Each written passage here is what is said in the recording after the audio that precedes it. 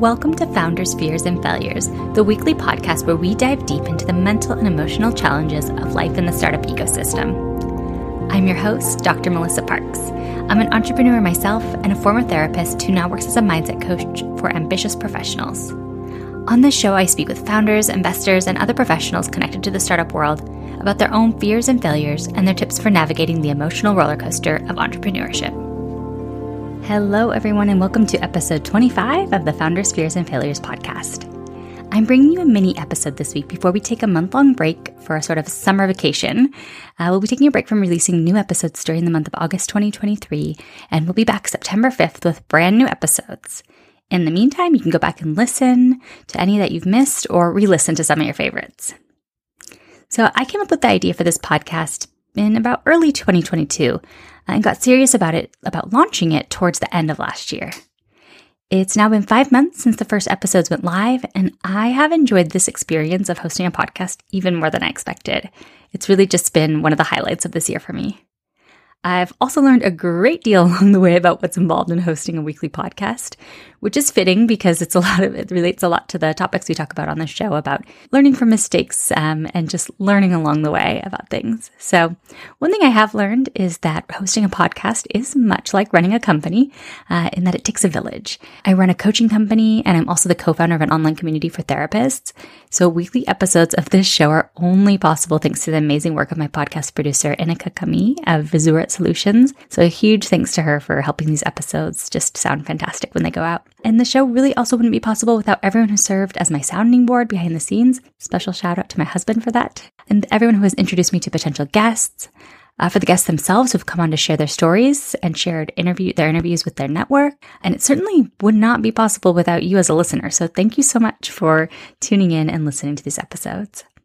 I've also learned that it's quite an undertaking to have a podcast that hinges on very busy people getting vulnerable. It's been tricky to coordinate with some of my guests due to their busy and often unpredictable schedules, which has caused some hiccups at times for production, but it's also taught me the importance of having an even longer runway in terms of content for this show. So it really has been such a learning process for me, and I'm sure I'll continue to learn even more along the way. My network of founders, investors, and other key players in the startup world has grown immensely over the past few months. But I've also learned that it can be difficult to know which of these connections are willing to come on the show and are willing to get vulnerable at sharing the not so glamorous side of startup life. I've also found that there's some very real and understandable apprehension amongst founders who are in the midst of a funding round to be associated with a podcast with the word failure in the title, and also just to be sharing that more vulnerable and less polished side when they're speaking with investors. Now, if you've listened to this show, you know that we're all about accepting and redefining failure and just embracing that human side of being a founder.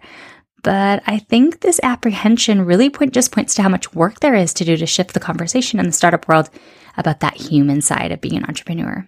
All of this, though, makes me even more grateful for the guests who have been courageous with coming on and sharing their stories of the not-so-glamorous side. And many have shared with me that they've had a bit of a vulnerability hangover afterwards, and also that it's led to some really meaningful conversations off there as well.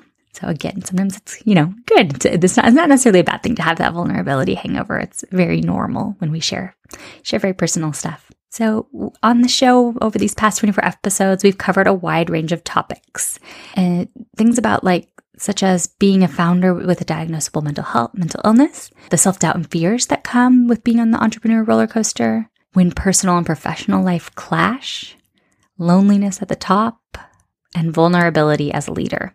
My guests have shared about the dangers of wearing burnout as a badge of honor, the importance of ending hustle culture if you want to treat this like a marathon instead of a sprint, the challenges that come when you're scaling rapidly, how to be vulnerable and humble with your team while also portraying confidence, the importance of knowing your why in order to deal with the ups and downs of life as a founder, and the fact that succeeding as an entrepreneur requires asking for help.